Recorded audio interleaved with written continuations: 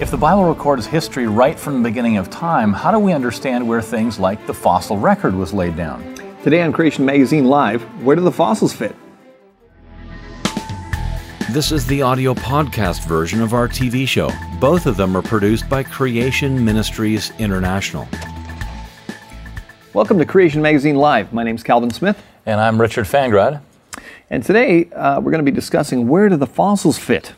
Now, you know, it's not just Christians that need to ask questions like this. This is a very specific question, but really all worldviews, including Christianity, atheism, Hinduism, whatever, we all need to be able to explain the universe around us, right? So where does good, how did good get here? How did evil get here? How do bad things fit in?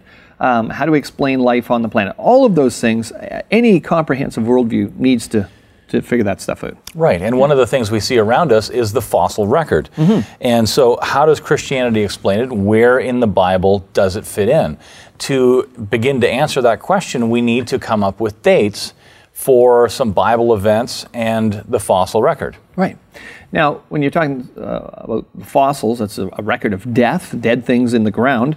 These are commonly interpreted as being millions and millions of years old, but that wasn't always the case. Up to, let's say 150, 200 years ago, that wasn't really how at least Western world countries would explain that, right? Right. But people like James Hutton kind of reignited the concept of millions of years of Earth history, and then, of course, championed by Charles Lyell, who reinterpreted those rocks as being laid down over millions of years. So vast eons of time, and of course, because the fossils are contained within the rocks, those waterborne sedimentary rocks, then obviously the fossils must be millions of years old. That's how they come up with that date. Sure. So fossils millions of years old, that's a common, that's what is popular today. Fossils are millions of years old. Right. So if we have a date for the fossils then, we need to get a date for some things in Genesis. And if we focus on the end of creation, we focus on when God called his creation very good, that would be thousands of years ago. I mean,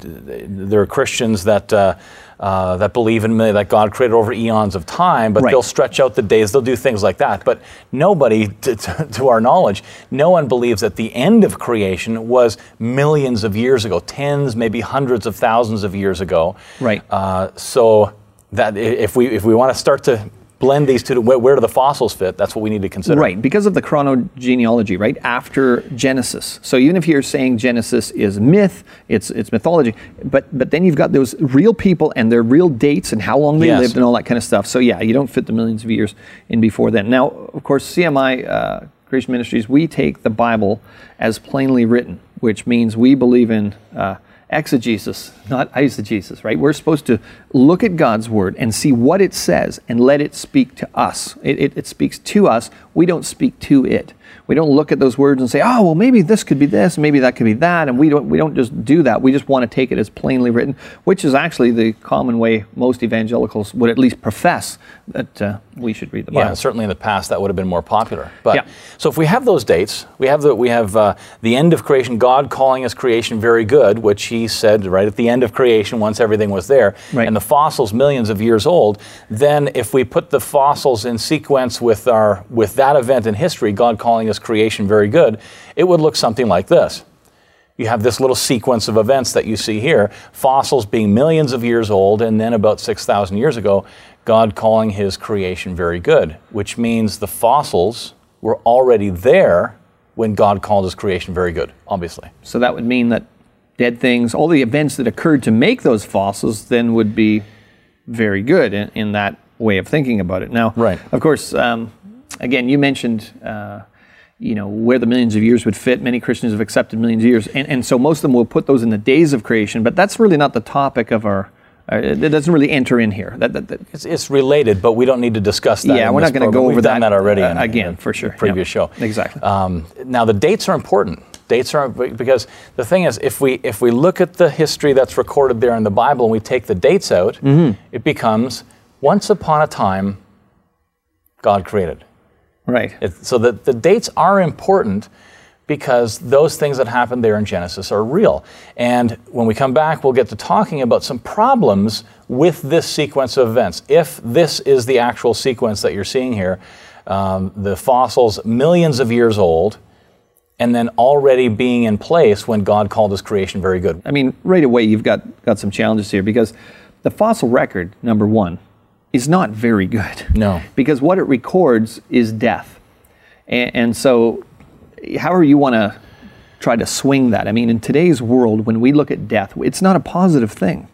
So you don't look at someone dying and go, oh, that's so great they died. I mean, it's ridiculous to think that death is a good thing, right. Especially when we look at the passages in the Bible that the very last enemy to be destroyed will be death, and it's an enemy. So right. Enemies aren't good things, and if the enemy was already there, then how could you say everything's very good? The other thing is, very specifically, you've got death before Adam sins. Now, this is a real problem, because as Christians, to explain the world, we're saying, why are there bad things in the world? Because mankind is in rebellion against their Creator. And that started with our very first set of parents.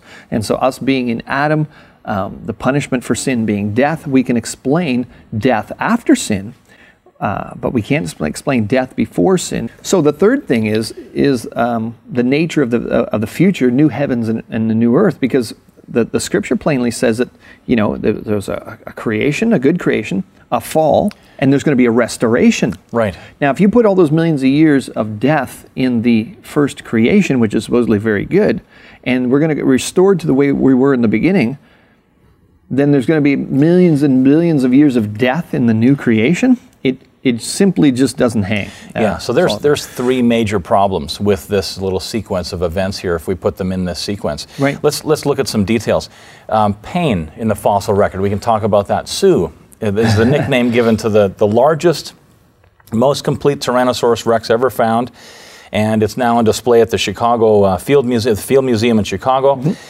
Sue likely experienced great pain in its life. It was likely male, not female, but a study is still called her Sue after her discoverer. A study of the bones reveals that Sue suffered from a badly healed broken leg, 3 broken ribs, one of which healed in 2 pieces. Some of the tail vertebrae were fused together, likely due to arthritis. Infection is responsible for multiple holes in the skull.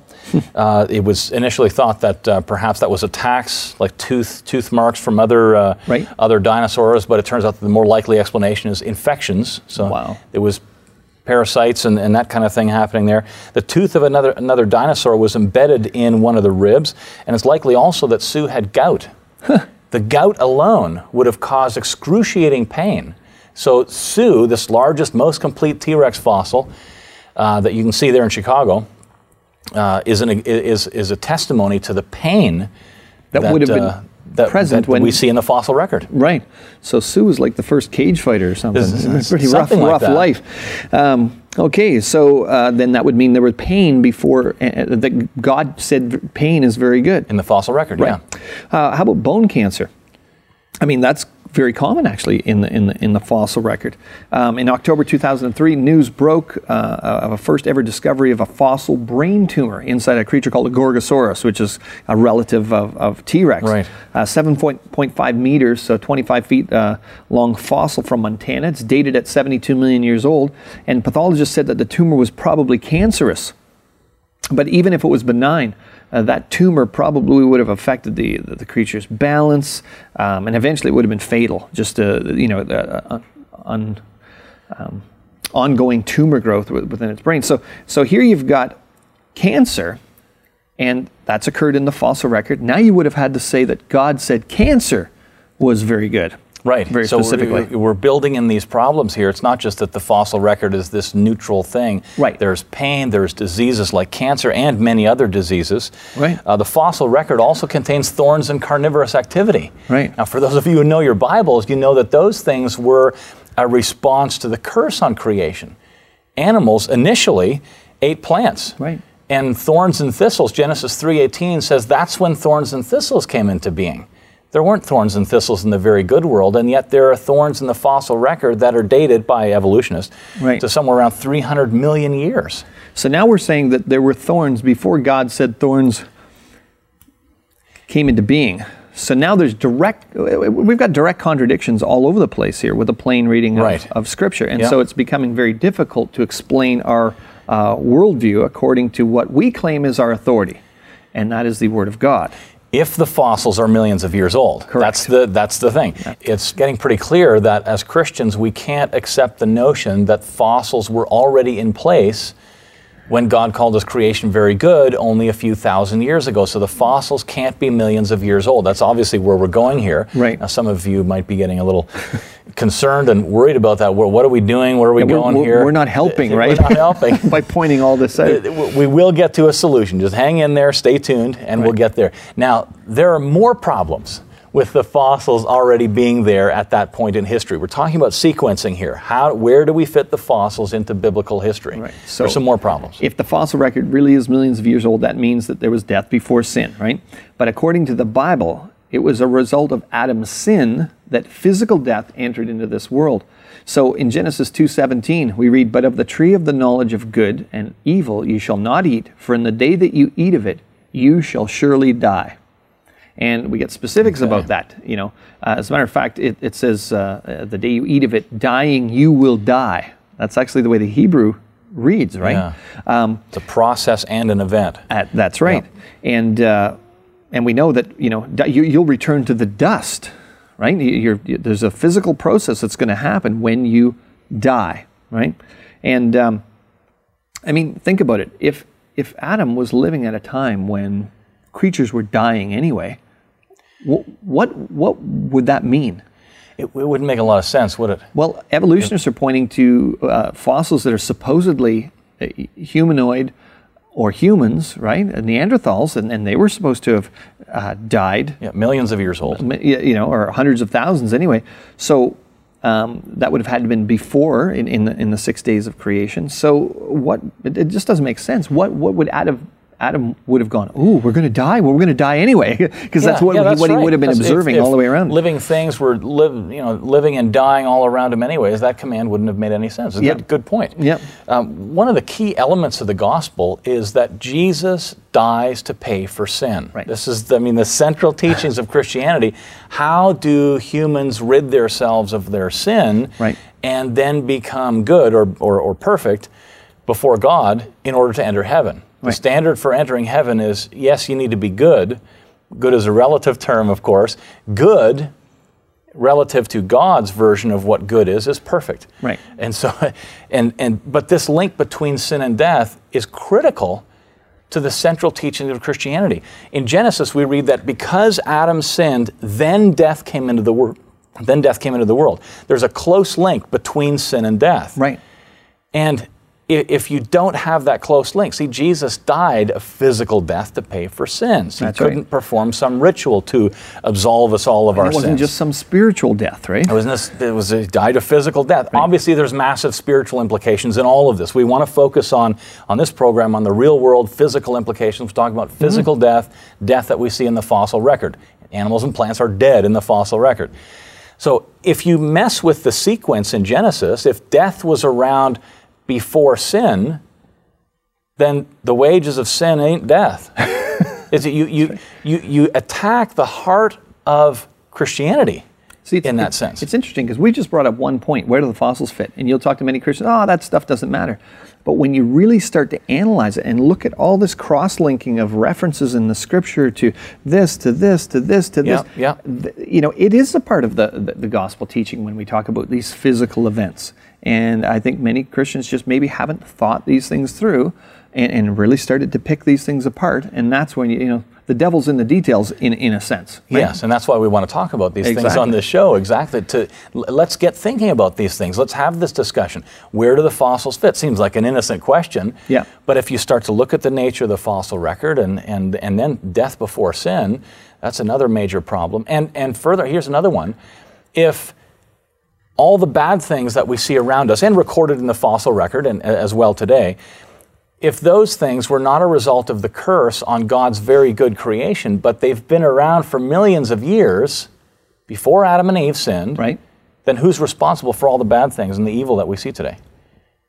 God would be. God. That's right. Because there's no one else to pin it on, right? Instead of looking at the creation and saying, look how sin has destroyed God's perfect world, those things are attributed to God. And so there are some serious problems with having the fossils being millions of years old. Here's another problem, in case you didn't have enough. The new heavens and the new earth, we talked about this a little bit earlier. They're to reflect the original very good creation. So if you've got this millions of years of fossils, and you're saying the original world was very good, then obviously what we see in Revelation, where it says there's going to be no more tears, no more death, no more crying, no more pain, doesn't make sense. As we mentioned, death is supposedly the last enemy. So that doesn't work. I mean, what's the world going to be restored to? If it's going to be restored to the way it was in the beginning, then in the beginning you've got millions of years of death recorded in the fossil record. Cancer, pain, and all of those things. Is that the way the Bible describes the future restoration? Of course not. That's right. And we see many skeptics struggling with this. You can see people that declared themselves Christians in the past, went through these thought processes, end up saying, nah, the Bible can't be trusted, etc. I guess the larger question in all of this is, where did death and suffering come from? Why is there evil in the world? And this is just a different way of thinking about this using the fossil record and where does it fit in? So what's the solution? So we talked about these problems. What's the solution? If we have a sequence that looks like this, you have millions of years, and that doesn't seem to work. We know the nature of the fossil record and so on. What we need to do is get the fossils after God called his creation very good. Well, that would mean then that the fossil record must be very young. That's right. Right? Because if you add up the chronology in the Bible to the creation, when God said everything was very good, and the fossils came after that, then those fossils must be very young. Right. Yeah. And we can put those dates up there as well, and you can see some dates here. The first two events, God calls his creation very good, around 4000 BC. Then you have Adam sins. He eats the fruit he was told not to. That's original sin. And then the curse of death and bad things comes into the world, and the fossils after that event. So it must be less than 4000 BC. Right, but how do you get thousands of feet, like miles of layers with all sorts of dead things? How do you get that within this short period of time? That's the question, right? And of course, Noah's flood is the answer. Genesis 6-9. It occurs after Adam has sinned. It's a catastrophic event, unlike any other event that's ever occurred on the planet. And what would you expect to happen if Genesis 6-9 was correct, right?